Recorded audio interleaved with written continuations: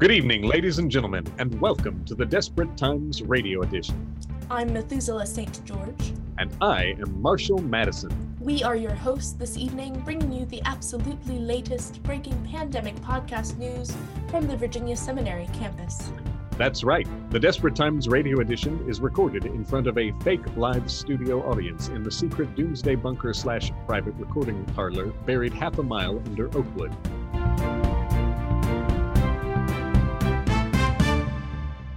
Tonight, our first story is about a Gander reveal party gone terribly wrong.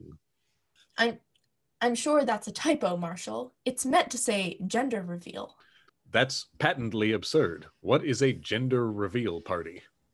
It's when a couple is about to have a baby and they throw a party where they announce whether the baby will be a boy or a girl. Well, gender is a construct, Methuselah.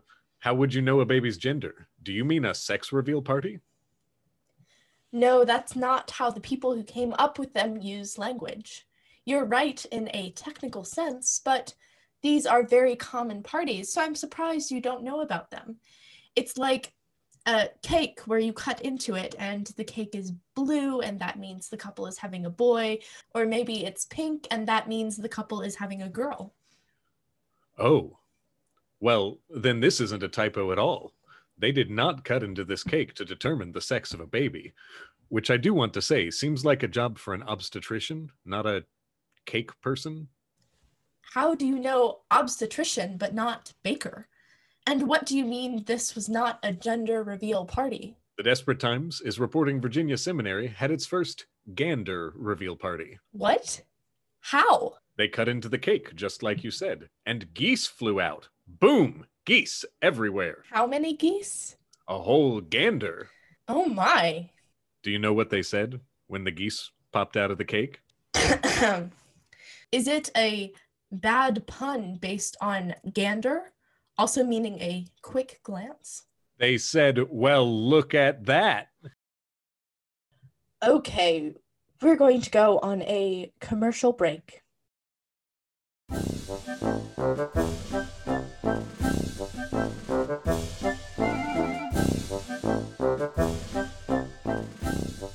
All right, darling. Is this pandemic growing old? Are you getting itchy feet? Are you at a loose end ever since March? Well, perhaps one of the reasons is that you've been thoroughly unprepared for the way the real world is, by being absolutely gobsmacked by American educational codswallop. Everything you've been taught is completely wrong. Considering all the things Americans learn incorrectly has left me absolutely knackered. You pronounce and spell words incorrectly. You do not write the date properly. It is the day and then the month. Ugh. But worst of all, you even learn Bill Shakespeare in supposed English classes. The rest of the English-speaking world is just cream-crackered at your odd obsession with Shakespeare. We've all got a right hump about it. First off, pet, there's very little evidence the man actually existed. He signed his name a few times. Well, that's hardly definitive. Secondly, and this one is a big deal, you almost certainly learned in your so-called English classes that Shakespeare invented over 1,700 words. The man invented over 1,700 words. That's 1,700 times he was scrawling away on parchment or some thingamajig, and he came to a word he didn't know, and he just winged it. And Bob's your uncle. That doesn't sound like some master of the English language to me. It sounds like someone who barely spoke the King's at all, and just had to make things up along the way. Your obsession with this two-bit hack gives me the collywobbles. If you like future generations of Americans to have a better grasp of reality, it must start with how you teach your children. So sign my petition today to exclude Bill Shakespeare from all American education. Sign the petition to teach your children real things, like Marmite, crumpets, and Yorkshire pudding. It won't help you in the pandemic, granted, but it might help you prepare to come home to Mother England.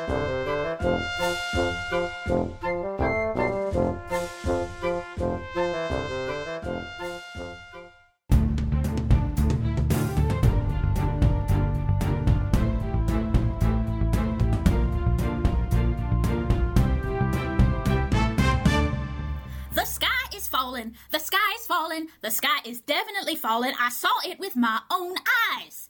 Well, maybe I didn't see it with my own eyes, but I felt it.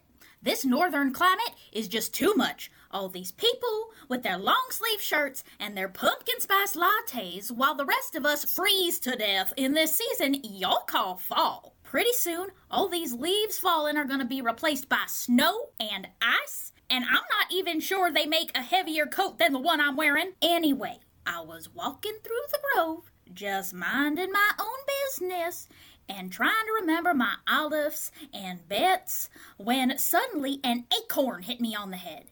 Even the acorns are running away from that snow that's coming, and I can't even finish my finals without the weather falling down around me. Thank you, Gracie.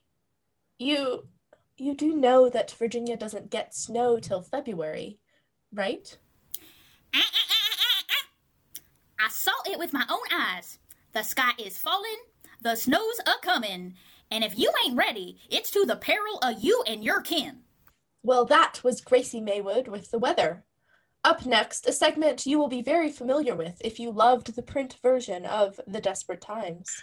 That's right, Methuselah. It's time for a round of retractions and regrets. First, we need to apologize for a segment we did on a recent broadcast where one of our guests implied that there was only one book of the Bible translated into French. The third book in the Torah is not a French book called Leviticus.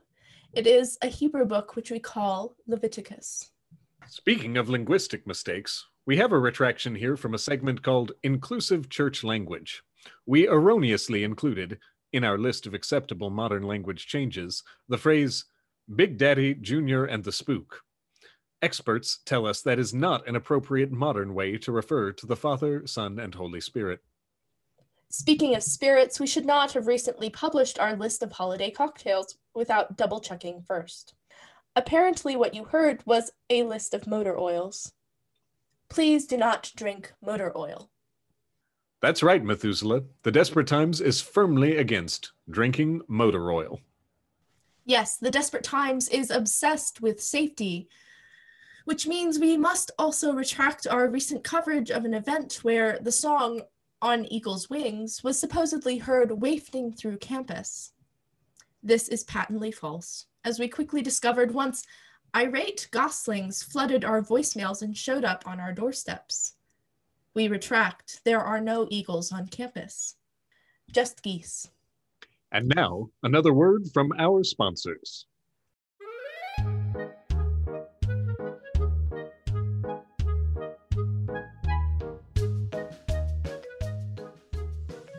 Hello out there, Radioland. My name is Bob Roberts, Big Bob Roberts. You may know me from other radio commercials where I've brought you the best-selling products to solve all your modern problems. You remember the Baller Melon Baller? It's the only bespoke and bedazzled melon baller on the market, giving you the ability to look like totally fly like a real baller while you scoop melon balls out of melons. Or how about the Magic C.S. Lewis Ball? Perfect for Anglicans who want to sound thoughtful without needing to do any of their own thinking. The Magic C.S. Lewis Ball functions just like a Magic 8 Ball, only instead of answers to your questions, it offers you out-of-context quotes from The Great Divorce and the Abolition of Man. Well, now, I am here to tell you about the newest in my line of Big Bob Roberts life-saving products. I'm here to introduce you to the Advent Police Calendar. Traditional Advent calendars are little boxes you set on your kitchen counter and pop open once a day in Advent to get a little bit of wisdom or scripture and a piece of chocolate. Well, this confection-filled Advent Police Calendar, set it right on that same countertop and open a new window each day in Advent to find grumpy insults you can hurl at people who have already started celebrating Christmas, and suggestions for how you can dampen their spirits. Nothing says, "I love and await you, sweet baby Jesus," quite like yelling at your friends, family, and neighbors about how their way of preparing for Christmas doesn't match your personal liturgical preferences. Does that store window feature a manger with wise men in Advent? You'd better speak to a manager. Did your mother-in-law wish you a Merry Christmas on December 15th? Time to send her a strongly worded email. Did a parishioner post how they're listening to Mary Did You Know on their private Facebook page? Well, you better publicly admonish them. The Advent Police Calendar, helping you kill people's Christmas spirit, which is what Jesus would want. Your experience may vary. Some customers report side effects such as alienating people from Christianity, being visited by the ghosts of dead former business partners, and inability to spend any energy yourself contemplating the coming miracle in Christ.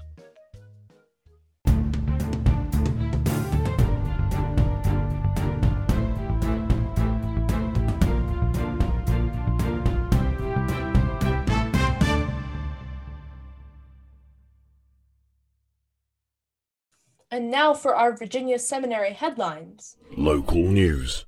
The library renovation is proceeding in some form or fashion unrevealed to those of us who are mortal. However, reports have begun to leak out about ghostly happenings among empty shelves. The Desperate Times would like to correct these rumors, which are in fact false. The renovation has revealed that the library is not haunted by ghosts like the rest of campus, but instead is occupied by book fairies. These mischievous fae, not seminarians, we find, are the reason why books about consubstantiation appear mysteriously alongside commentaries on Revelation, and why required texts not placed on reserve disappear from the shelves for days at a time around finals, despite never being checked out. Dr. Mitzi Buddy refused to comment on this definitely true update about the discovery of fairies during the library renovation. Incoming faculty member, the Reverend Dr. Agent Zed, is concerned about students being left to their own devices on campus after Thanksgiving break. This new dean of late 90s movie references warned students, "We're not hosting an intergalactic kegger down here." The new juniors, who are finishing up potentially the weirdest first semester of seminary in history, are seeking a place on campus where they can enjoy quiet and solitude. The seminary is just too busy, too bustling, too loud, and most of them are extreme high church Anglo-Catholics considering monastic callings. The Desperate Times is reporting that they are drafting a letter to Ian Markham requesting that space be made for them that's extremely quiet and calm. They'd quite like the oratory given to them for this purpose, but they'd prefer it to be called the Silentory. More later in the hour. The board is considering a proposal this winter to do away with even more roads on campus. Recent years have seen useful roads paved over, but not nearly enough. Roads being considered for removal include St. Stephen's Road, Butterfly Lane, Trotter Road, Wilmer Lane, Bishop Walker Circle, Deanery Drive, and Aspinwall Lane. When asked if they were trying to get rid of all on-campus roads, one seminary official, who asked not to be identified, said, and I quote, "Who are you and how did you get into my bathtub?" Speaking of which, it's been some time since we followed up on the city's changes to Seminary Road. You are well aware that Alexandria upgraded to the current road diet last year and stirred up truly a bizarre amount of controversy. You may also be aware that in the year 2020, major environmental groups have been tracking decline in air pollution worldwide, with National Geographic reporting that in some places, like New York and Los Angeles, air pollution is down 22 to 33% from last year. The mainstream media, those infamous crackpots like NPR, BBC, and CNN, the only news networks Episcopalians know about, spin some wild tale about this decreased pollution development as the result of lockdowns and diminished travel in the pandemic. But we know the truth.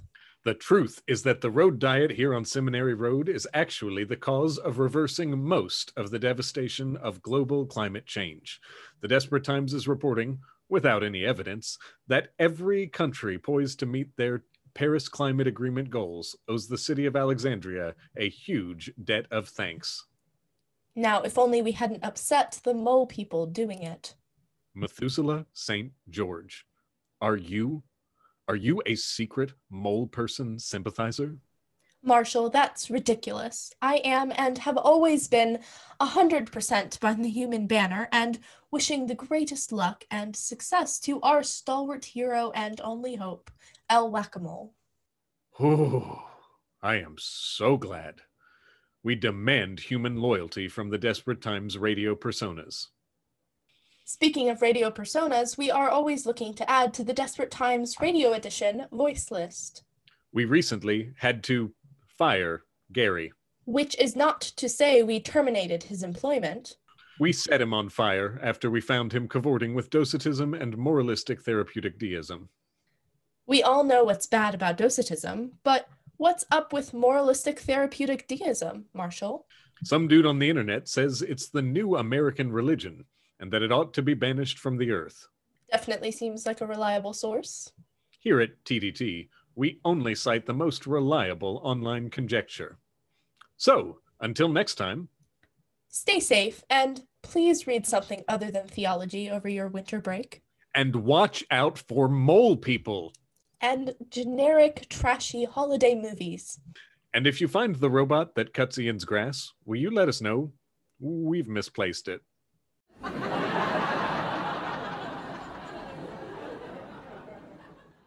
This has been an episode of The Desperate Times, a Virginia Theological Seminary officially unaffiliated podcast, which is almost entirely an inside joke. You can visit us online at www.anchor.fm/Desperate Times. You can email us at thedesperatetimesvts@gmail.com.